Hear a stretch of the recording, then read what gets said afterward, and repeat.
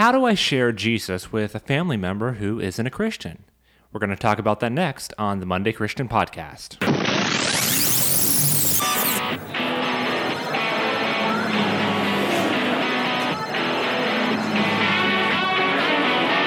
You're listening to the Monday Christian Podcast, the program dedicated to helping you put into action the truth of God's Word that you hear on Sunday to your everyday life on Monday.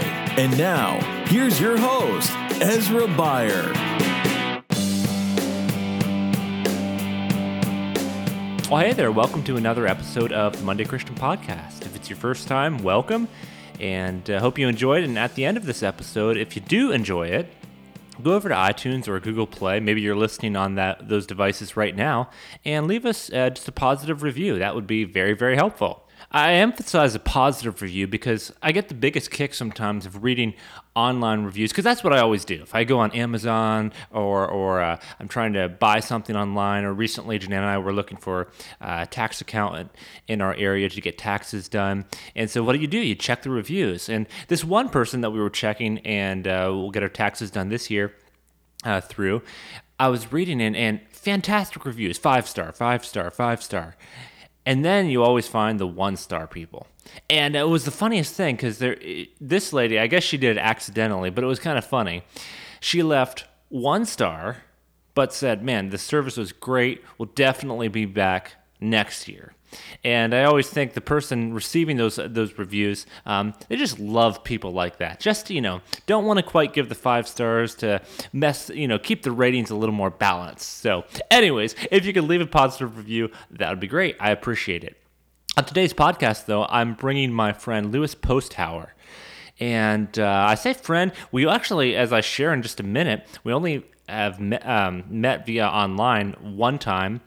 And I receive his emails, though, on a regular basis with his Hunters of the Harvest ministry. And several years ago, Lewis, who was a pastor, decided that he wanted to start a ministry that reached out and helped coach people through the process of reaching unsaved friends and family members around him. And he'll explain how this all ties in with he has a Hunters of the Harvest specific strategy. Does a lot of coaching for not only pastors, but lay people in the church. And I just love what he's doing. Because let's be honest, you and I, we all know 1, 2, dozens, hundreds of people that don't know Christ.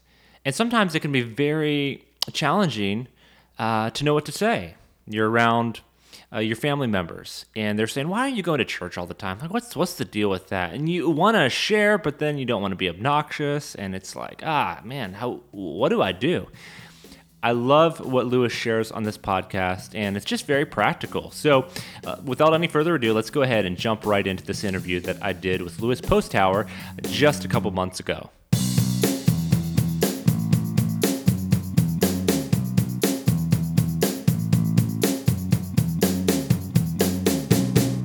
Well, today on the podcast, so excited to have, I could call him my friend, but to be honest, we've only met for the very first time.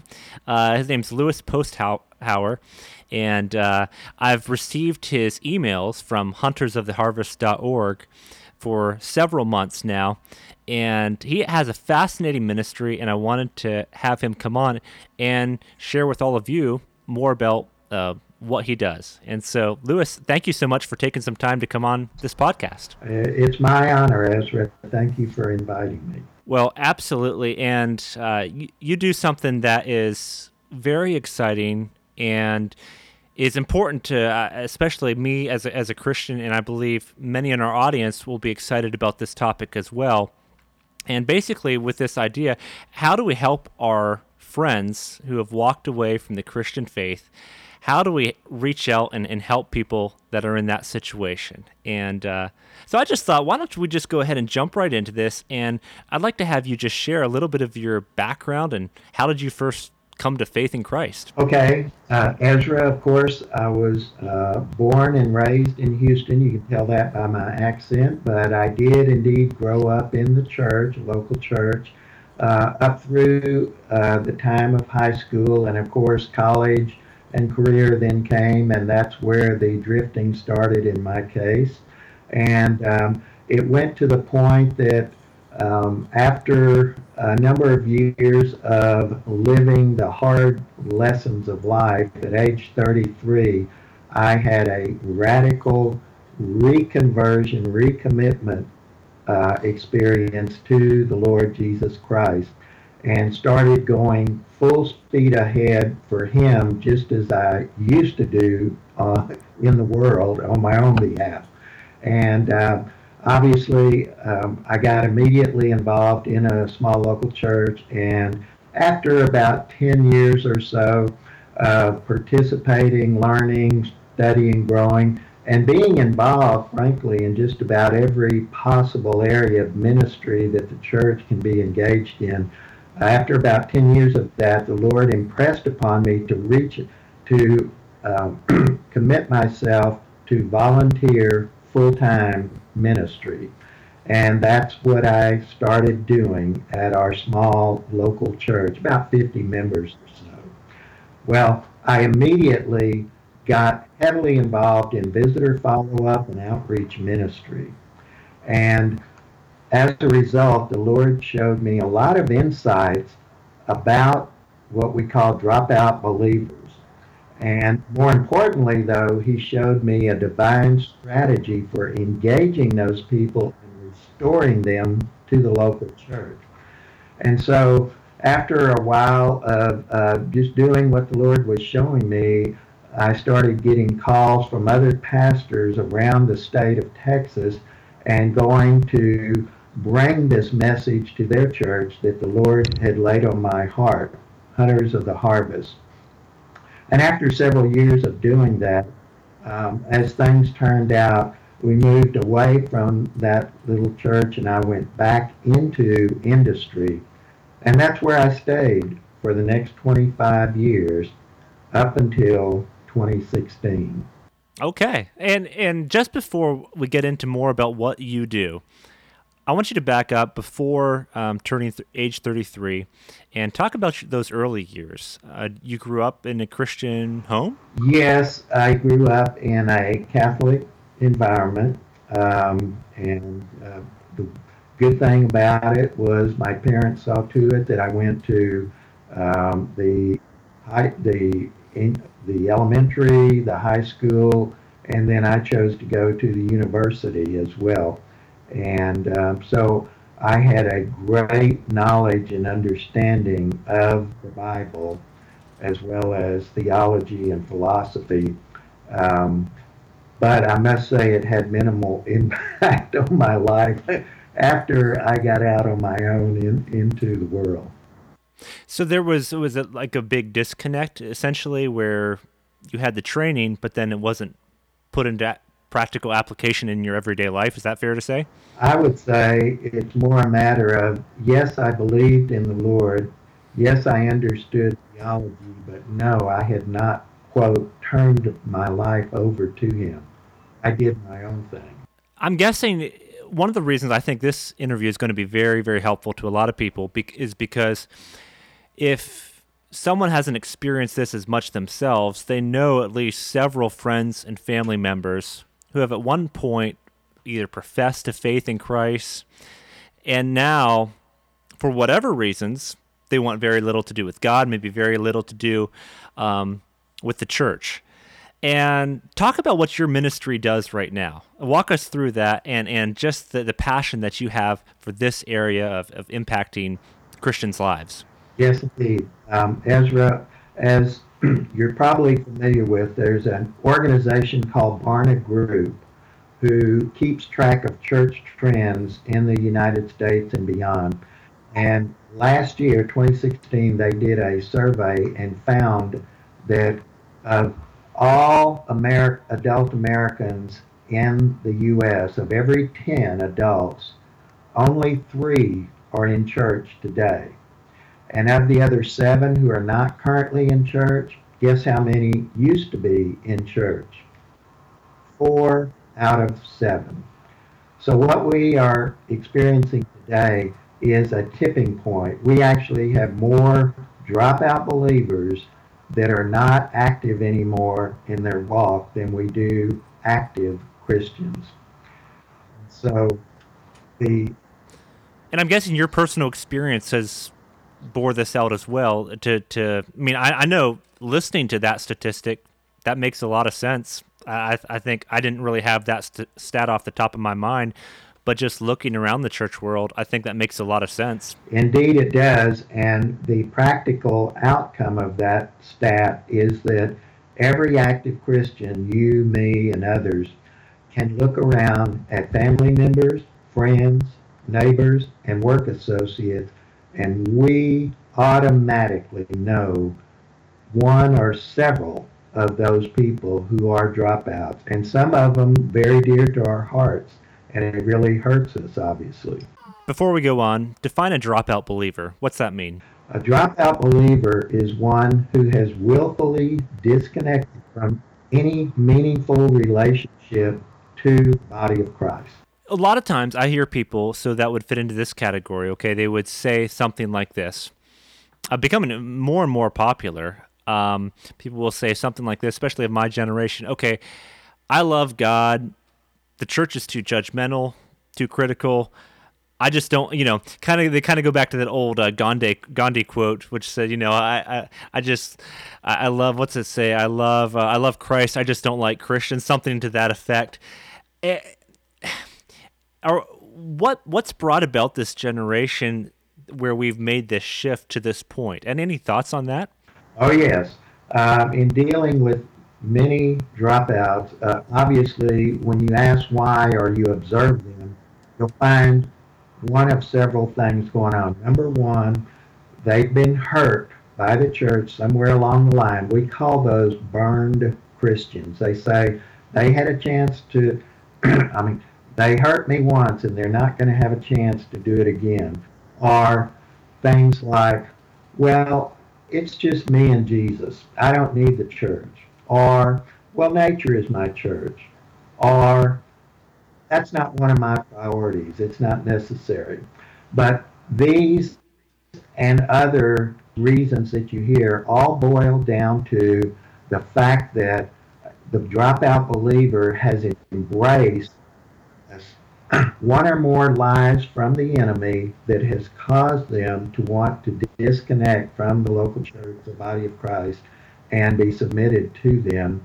And those strongholds are an essential part of what the Hunters of the Harvest ministry does in identifying and bringing those down in prayer so that the Holy Spirit can once again be free to move in the dropout's heart to convict of sin, to convince of righteousness, and to draw them back to the Lord as well as the church. So let's talk a little bit more about this. Talk to someone who's listening today and they've got a friend, family member.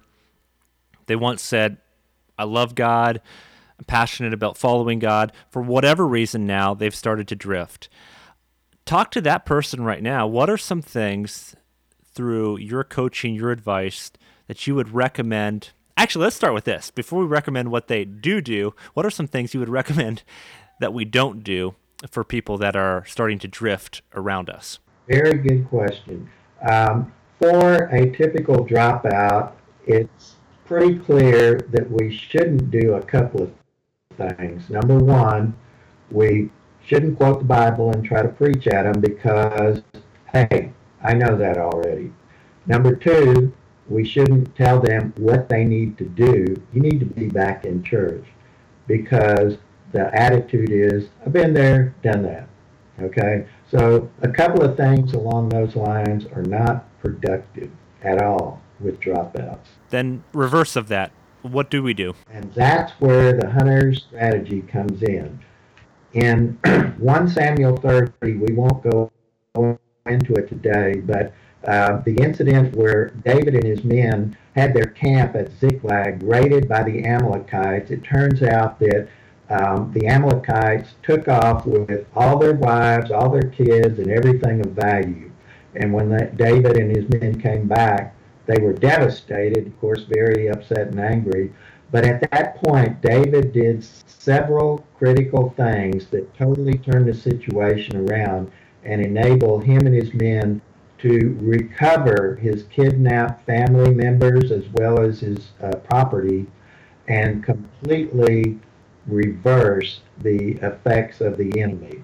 And what we do in Hunters of the Harvest is we look at those 5 things that David did, applying them to today, in which the analogy, of course, is that we here in our church family, in the body of Christ, the devil has come in and deceived some of those and carried them off back into the world. And we then become effectively a hunter to reach out to them, to engage and develop a relationship of restoration with them, which will be effective in drawing them back to the church and restoring them. Basically, give me some examples how that's worked. I was before this interview, you sent me a video clip of a couple that you would work with, and I just loved it to hear their story and how that's played out. So, give me a couple of examples. Maybe even if you could do different age ranges. I don't know, just different people from different backgrounds. I'd love to hear how this looks in practical, everyday language here. Absolutely. And to give you those 1 or 2 quick examples, first let me just quickly go over the 5 essentials of the hunter strategy. First and foremost is we as active believers must strengthen ourselves in the Lord. And we go into what that means in the strategy. Secondly, we must ask the Lord, inquire of the Lord, Lord, is it time for me to pursue cousin Susan or work associate Sam? Because only God knows the timing of the heart. So the second aspect is to prayerfully consider, Lord, do you want me to cultivate a relationship with them now at this time? The third aspect of the strategy is upon an affirmation from the Lord, we then begin to actively pursue developing a relationship of restoration, and we go into what that means. It's very focused strategy. And then along the way, the fourth step is that as we get to really understand spiritually where the person's coming from, we see by the Spirit strongholds, that is, false belief systems that the dropout is bought into. And then number 5, having such an insight, then we can, in our prayer closet, pray and bring down those strongholds and pray the power of the Spirit over the believer so that ultimately he is freed from those deceptions, and the Spirit of God can then be free to, convict of sin, convince of righteousness, and the dropout inevitably wants to come back to church, not at your instigation, but at their own heart instigation. So let me give you 1 or 2 quick examples, if I may. A neighbor, we'll call her Jane, a 50-year-old lady, never been married, raised in the church, the Methodist church, with a very devout mother, active in the church. She grew up, was active in the church through high school, went out to the world, and up until a year and a half ago was very happy about her secular life in the world, saw no need of church and so forth. Well, she experienced a health crisis event in her life that caused her pause. And because we knew her as a neighbor, my wife was able to start reaching out and prayerfully supporting her and encouraging her and helping her actively in things that she was experiencing, to the point that she decided on her own, I want to go back to church. Where are you going to church? And so she came to our church. And let me tell you, Ezra, that from that Sunday forward, she has been in church every day. She's recommitted her life to the Lord. She has been rebaptized, and she's seriously following God. She's in church and Sunday school every week. That's one example. That's really exciting. What I'm just curious, in your life, when you see that happening, that's got to be one of the most exciting things for you and your wife to see that, eh? It is life-changing. I mean, it is our passion to see people return to the Lord, not at our instigation, but by their own leading from the Spirit, just because they've experienced the love of God in such a deep and transforming fashion that they realize, I can't go on without this kind of love in my life all the time, and that's God. Yeah, I want to get to a couple other examples that maybe you could share in a second. But talk about this first, because I can just hear someone listening and saying, okay, because this is an issue where different people from different denominational backgrounds might have a slightly different viewpoint on this. And so I could hear maybe some person listening and saying, okay, well, someone they've maybe dropped away from God, but you know what, God, maybe he's sovereign and he'll bring them back in his timetable, so I don't really have to do a whole lot. And then you have others from maybe a different persuasion that they would place the emphasis very highly on the physical person, where we need to just pray, and if we just pray enough, then we'll finally be able to just pull them kind of back into the kingdom. And it almost becomes a works salvation. And so you kind of have maybe these two opposite extremes that float around out there in different theological camps. How do you see that relationship between doing our part and allowing God to do his part, very, very practically? Very good observation, Ezra. There are if you will, the theology bookends or extremes about salvation and being with God or not, depending. But here's the practical matter of it all. There are three very good, very practical reasons why you, I, and every active believer needs to be concerned about the spiritual state of every single dropout believer. Number one, dropout believers have for the most part bought into the secular culture of today with all the attendant problems, and we don't even need to list them. It starts with broken homes, divorce, abortion, and right down the list. Read the riot list. But number two, dropout believers shortchange themselves and their families because they're not around to receive the comfort, support, and help they need in times of crises. And guess what? They often make bad decisions in those times. And guess what? It comes back to you and me and, yes, the rest of society. So there's a direct effect there. But number three, the most important reason that you and I need to be concerned is because the church is affected by the dropout believer, because they are not around. The church is affected financially, spiritually, physically, and emotionally because the dropout is not there with their gifts. And that is the bottom line. I love that answer for several reasons, but one of those is it takes it off just the individual. Because sometimes we hear, okay, well, people need to just come back to faith because that's going to help their lives, and it will help their lives, obviously. But putting that within the context of the church, and that they've got different gifts and abilities that if they're not there, that church is missing out on. They're missing out on the benefit of all the rest of the family, God's family within the church. I love that broader perspective. I think that's something from people of any theological camp can get on board with. Give some more examples. I'm curious about that. Tell other ways. Let me give you a really extreme example.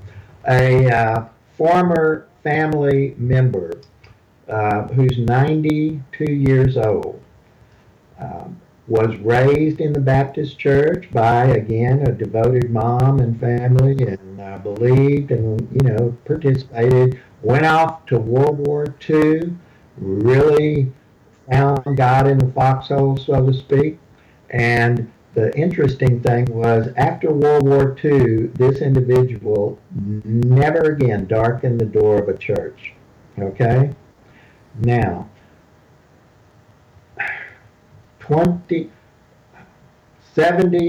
years later, earlier this year, after we have been jointly working to draw him back, to build this relationship of restoration with him for about 8 years, this 92-year-old gentleman finally decided that he wanted to come to our Sunday school class. Not church, but Sunday school class.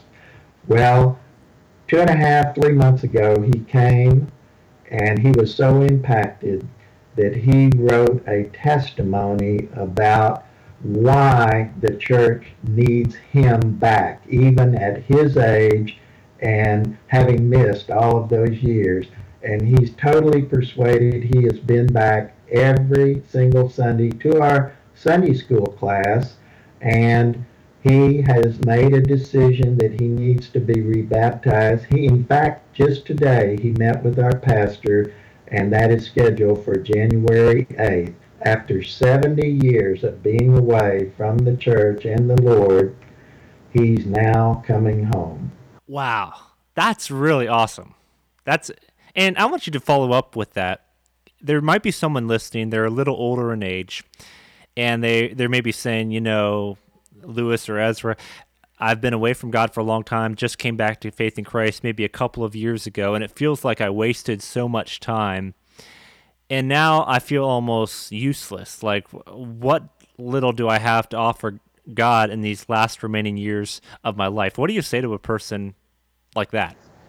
Well, actually, that would have been this individual's exact comment in question. In fact, it was in the early part of his written testimony. He says, I didn't need to be in church because God couldn't use somebody like me, especially at my age. And as God changed his heart, not through any logical argument, his testimony comprises the witness of the Holy Spirit that told him that you have skills, and in fact, they were demonstrated because we called on him and asked him to do some cardboard cross cutouts for a ladies' retreat. It had nothing to do with going to church or anything, and because he was a handyman, he just loved to jump in and do it. And God used that experience to show him that there is a need for you too. Wow, that's cool. I love stories like that. When you work with people, do you find there's a specific age where people? I know we can't put a specific number maybe on that, but is there a general age where you sense people that maybe have walked away from Christ in, let's say, their early 20s? Is there a point in life where often they start sensing, okay, I want to come back to God, and maybe people who are listening to this who um, they could maybe take note of this and say, okay, here are some points in people's lives when maybe they're more hungry for the gospel than at other points. Hopefully that question makes sense.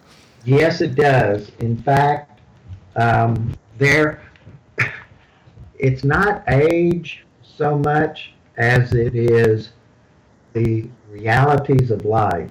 What we found, Ezra, over many years is that a dropout believer, as he goes through the crises of life, become more tender-hearted and open. It could be a health crisis, it could be a financial, it could be a personal, it could be a catastrophe like the Houston flood. It could be just about anything. In fact, Amos, the book of Amos, chapter 4, identifies 6 typical types of calamities and tragedies that God says, you know, I gave you cleanness of teeth, that is famine, so that you would come back, but you would not.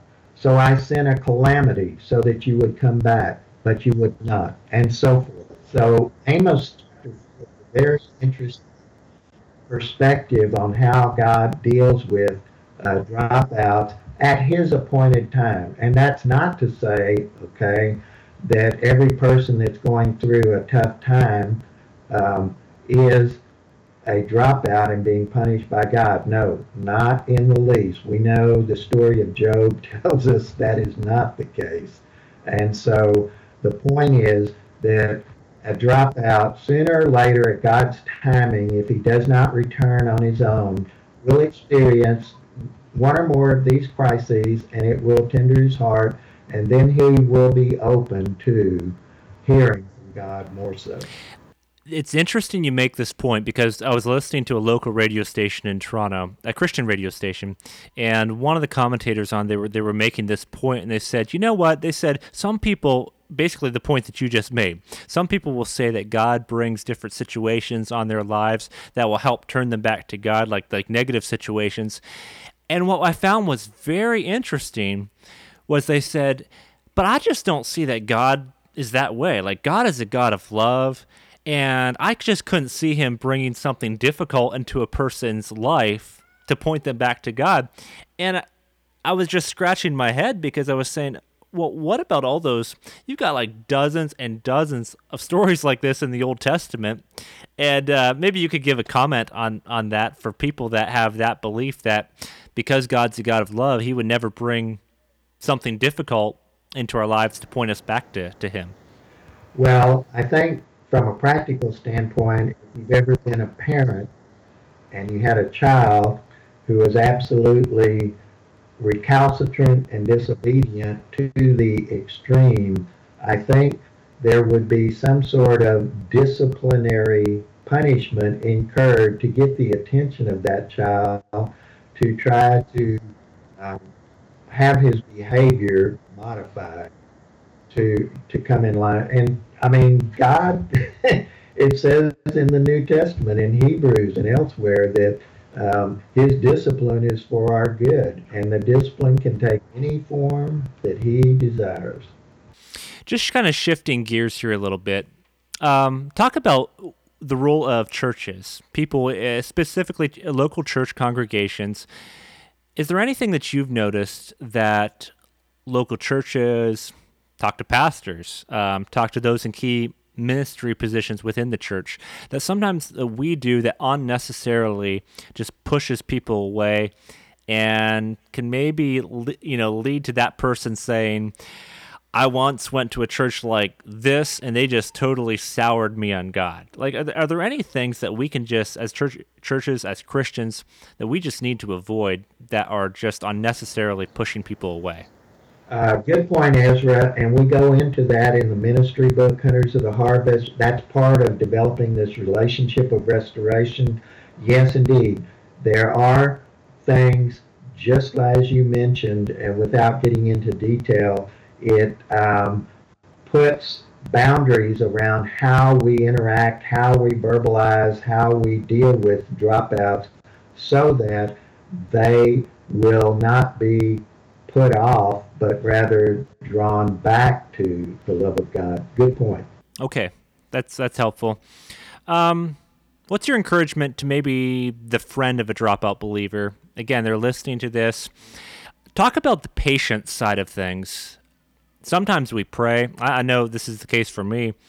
I've prayed for people for years, over a decade, and counting for some people that I've been praying for.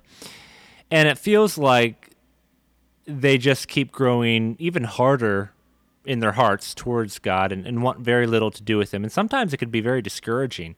What do you say to a person who's been praying for someone for years and years, and still it seems like there's no change? In a nutshell, they need to become hunters of the harvest. And the purpose of becoming a hunter of the harvest is precisely this, to go with God's Spirit-led plan to recover those who have been taken away from the church and the Lord by the enemy.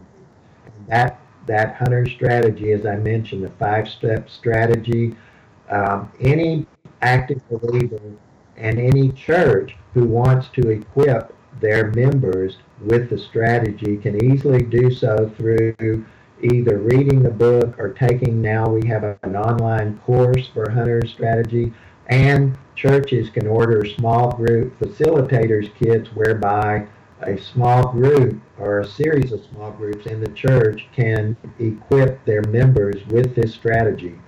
And I guarantee once they are on fire with the fact that now I can be a part of this loved one's restoration to the church and the Lord. And it works. Do you think, sometimes I think we try to go this alone, where we think, all right, I'm going to Okay, this I'll just share very honestly. Sometimes my experience with Christians that are praying for lost family members, okay, or friends. Sometimes exactly what you said earlier, they become a little bit preachy. You know, you just need to get back in church. You need to get back in the Word of God. And this person, exactly what you said earlier, they're saying, I've been there, I've tried that, I've done that, doesn't work for me. So, you know, but it's like they get stuck in this one rut because that's all they know. And so they just keep, in every conversation they have with this person, it's like they can't have normal conversations because they feel like they're responsible for this person's soul. And so unless every conversation is kind of like directed back to God in some form, they almost feel guilty leaving conversations because they're like, I didn't really do my job. And so I guess talk about the practical side here of how do we love someone who, let's just be very honest, we want to see them in heaven and to spend eternity with God, spend eternity with us in heaven. That's what we want for them. And so how do we balance those emotions in our heart where we want to be loving towards that person and we want to share with them, but we also don't want to do something that's just pushing them away and pushing them farther from truth? Yes. Well, of course, 1 Corinthians 13 says, the bottom line, love never fails. This hunter strategy is based on that overriding principle, and it is truth or it is not true.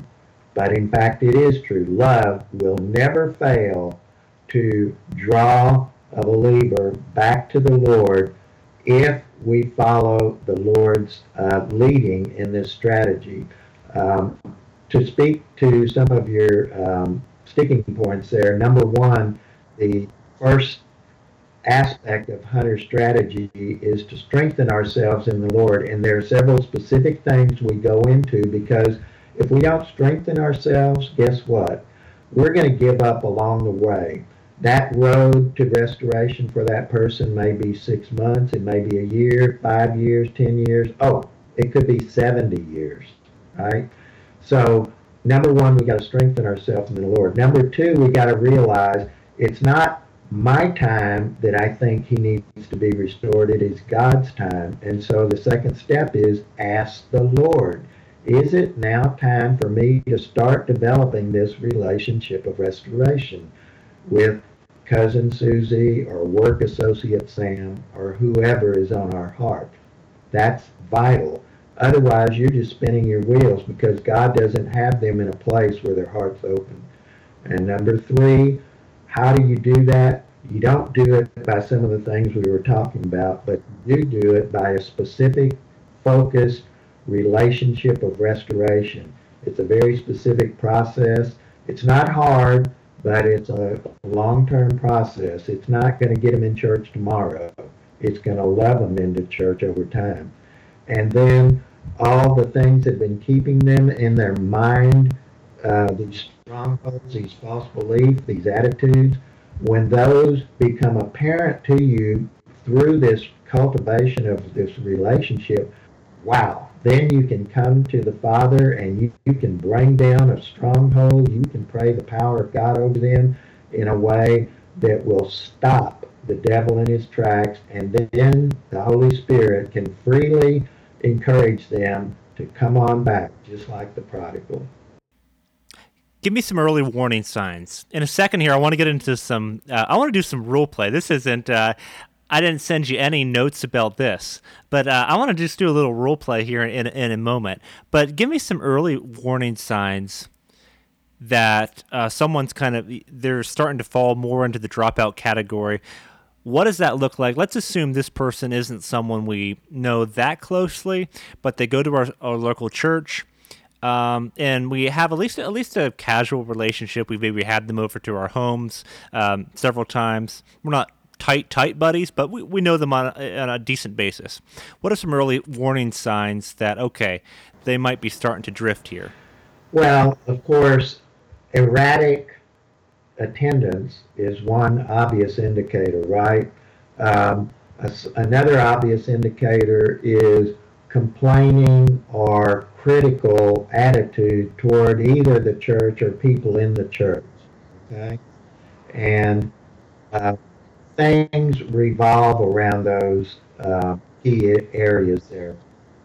With regard to preventing a person from becoming a dropout, the Lord showed us that there, in Ecclesiastes 4, if you recall, it says a three-stranded cord is not easily broken.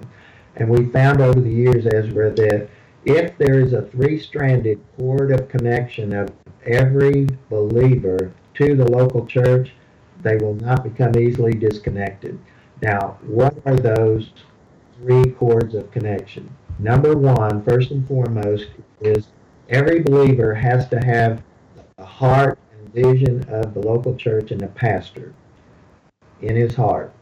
Now, that cord is put there by God Himself, and only God knows where that person belongs, in what church and what vision and all of that.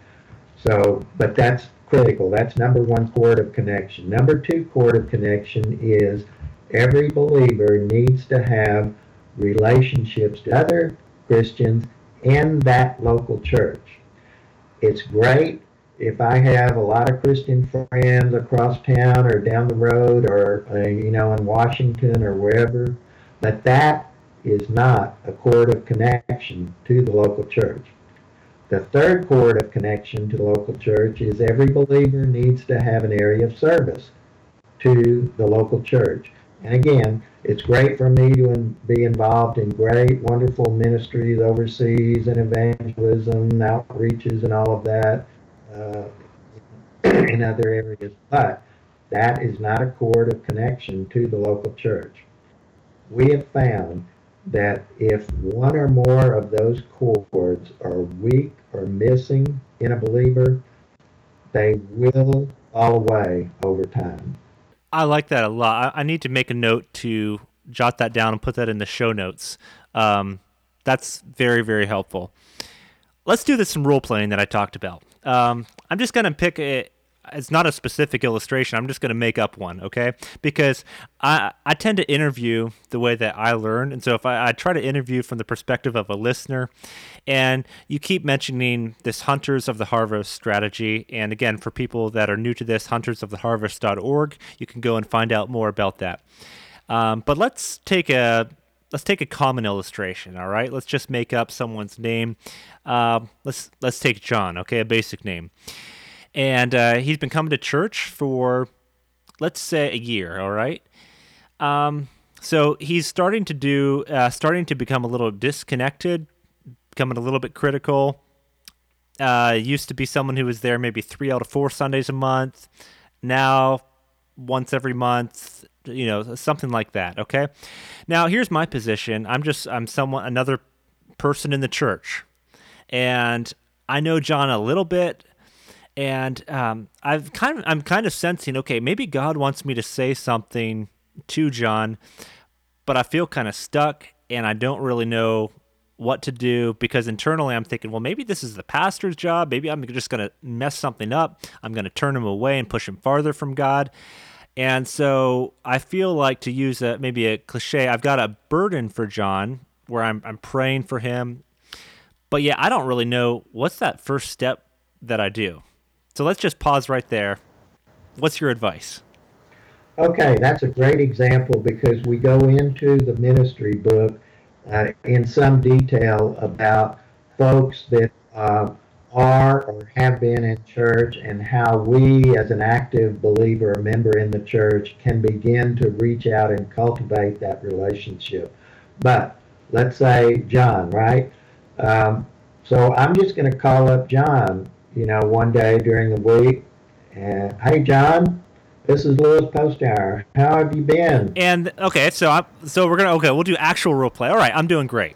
Well, that's wonderful. I am so happy to hear that. Hey, John, I wanted to let you know that we have this big meeting. I'm sorry, let me back up.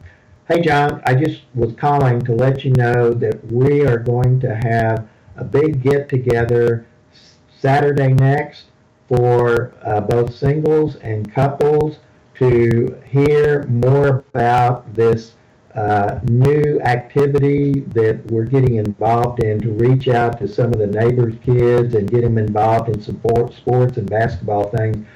And I know that you're kind of into the sports scene here from the few things we've talked now and then. So I just wanted to let you know that that's coming up Saturday after next. I think it's 10 in the morning over there in the auditorium. And if you have any interest, man, this would be something great to check out. Oh, hey, that's awesome. Yeah, I'm a big sports guy, and for sake of conversation, I guess we'll just say hockey because I'm a hockey guy. And but just to be honest, I've just been pretty busy lately. Some financial stuff has been coming up, and I know I haven't been around church a whole lot lately and all that stuff.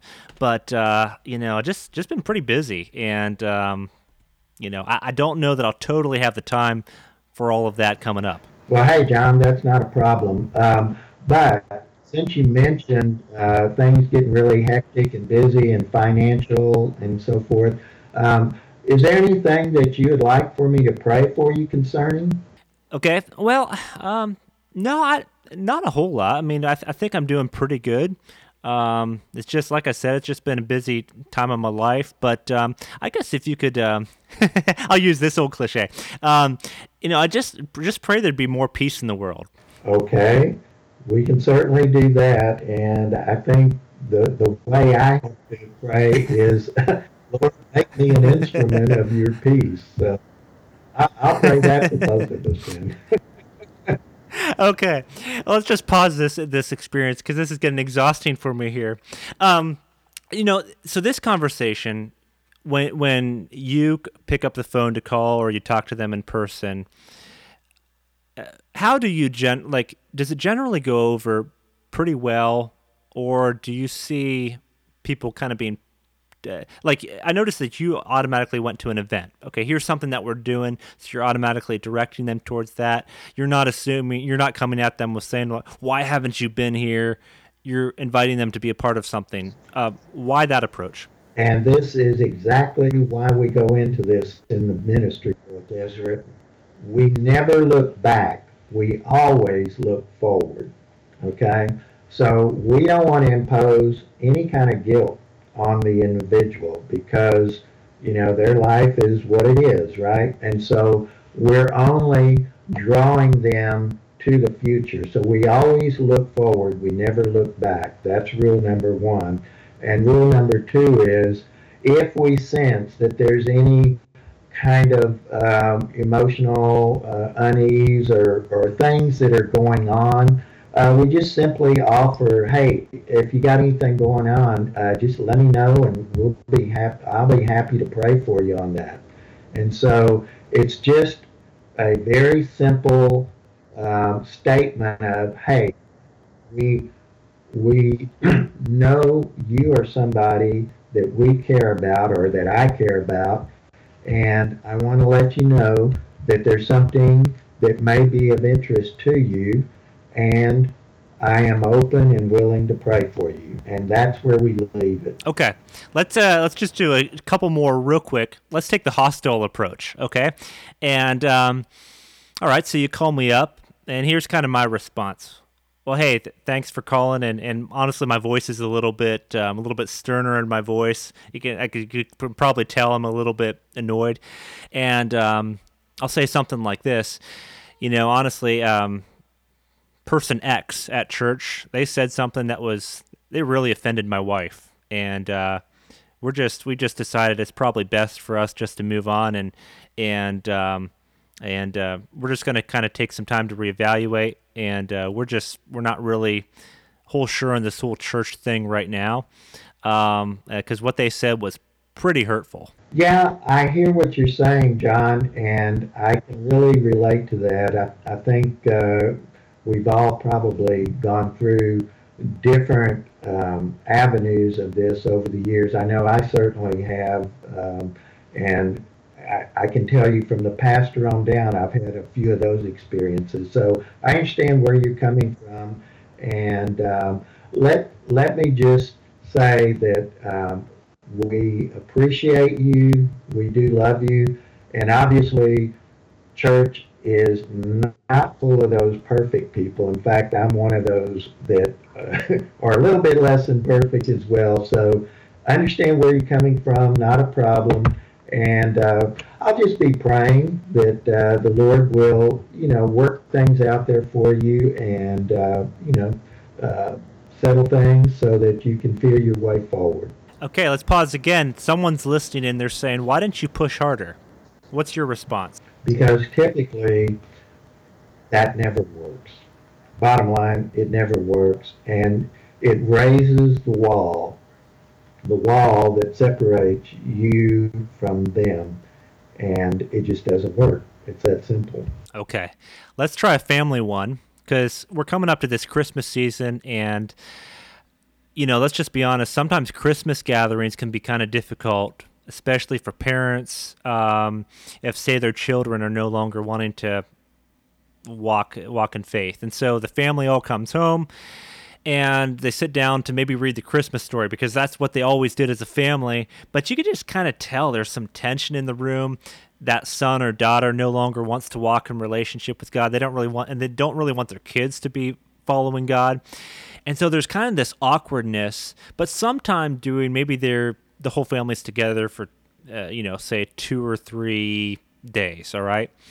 And let's say you're the parent. Okay. And I'm let's say the son in this case. And I come to you and I say something like this. All right. Dad, we just, I know that you raised us in the church. I know that you raised us to be Christians and all that kind of stuff.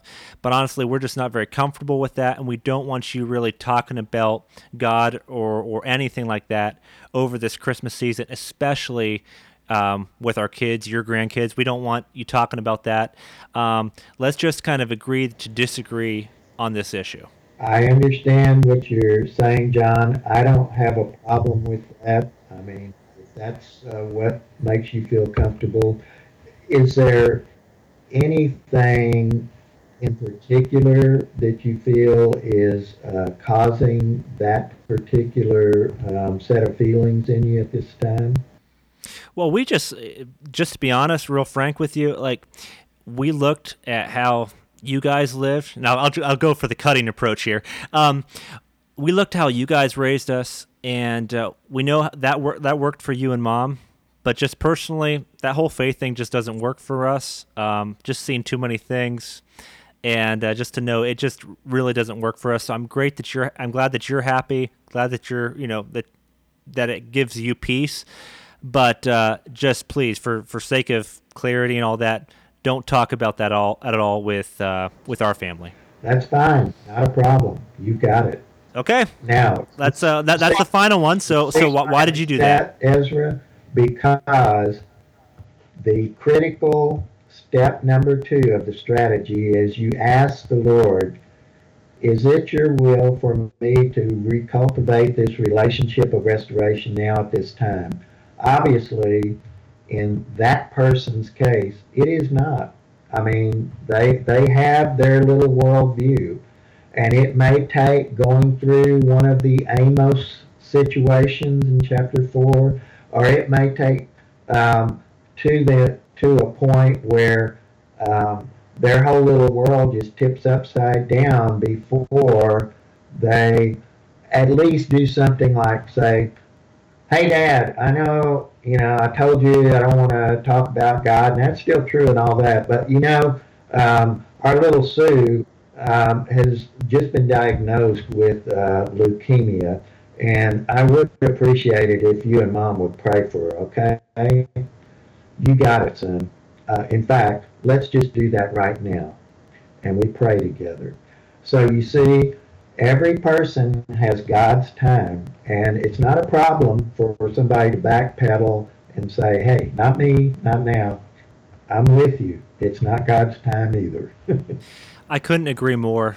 And, there's something actually very frustrating, but I think it teaches us about the character of God more and more when we're able to be patient with people and love them for the long haul, because let's just be honest, anyone can just spell it off and just say, well, you just need to get right with God. You need to get back in church. Anyone could do that. It takes someone with real discipline, with character, to just consistently love and be faithful in that person's life over the long haul.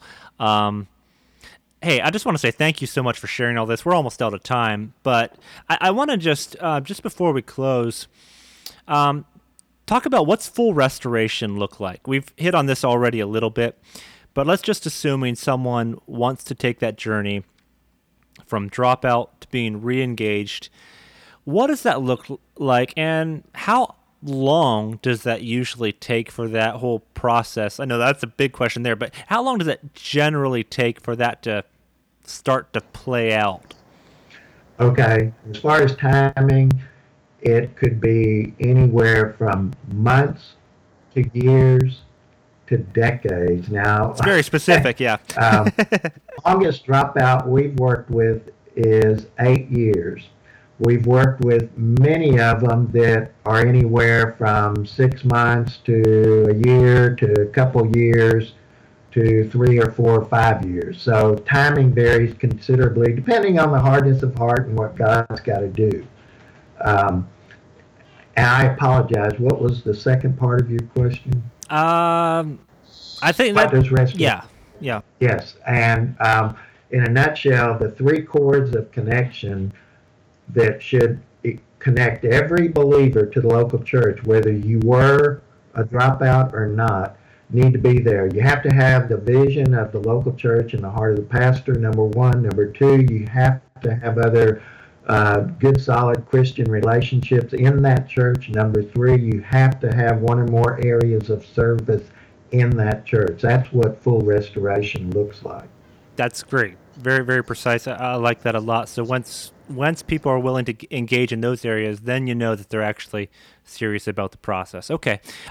Just closing, where can people find you? If people want to sign up for coaching, sometimes when we say the word coaching, people are like, no, that's for someone else. Talk about that. Yes. Okay. So if you're an active believer or a church leader or a pastor and you personally want to be equipped with the hunter strategy, which again is right out of the Bible, you can simply go to the website www.huntersoftheharvest.org, not .com, and you'll find there everything you need. If you're an individual, you can order the ministry book, which has the complete strategy. And it has a workbook session in the back that you can go through as well.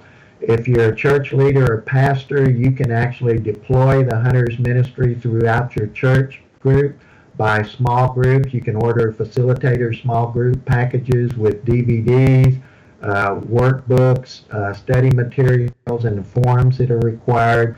And in a matter of 8 weeks, you can go through a small group study campaign that will equip all of your members who take it to be hunters of the harvest for their loved ones in their circle of influence, family, friends, neighbors, and work associates.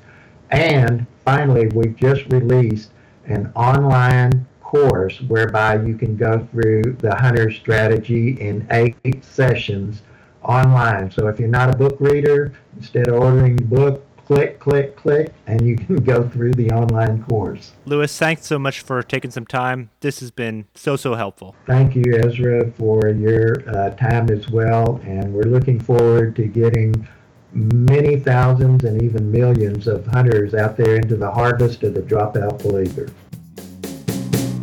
Well, there you have it. And man, I really appreciate what he had to share. I hope you did as well.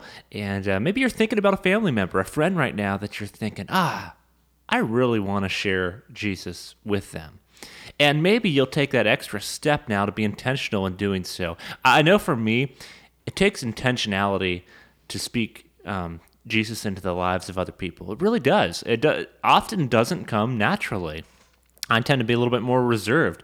And so I hope this interview challenged you to just go out and just take that extra step. Maybe sometimes it can be for those of us that are over talkative and over emphatic. Maybe we just need to learn to listen a little bit more. But then for us, maybe those of us who struggle with being a little quieter and struggle with sharing our faith, that we need to take a few extra steps and being a little bit more bold.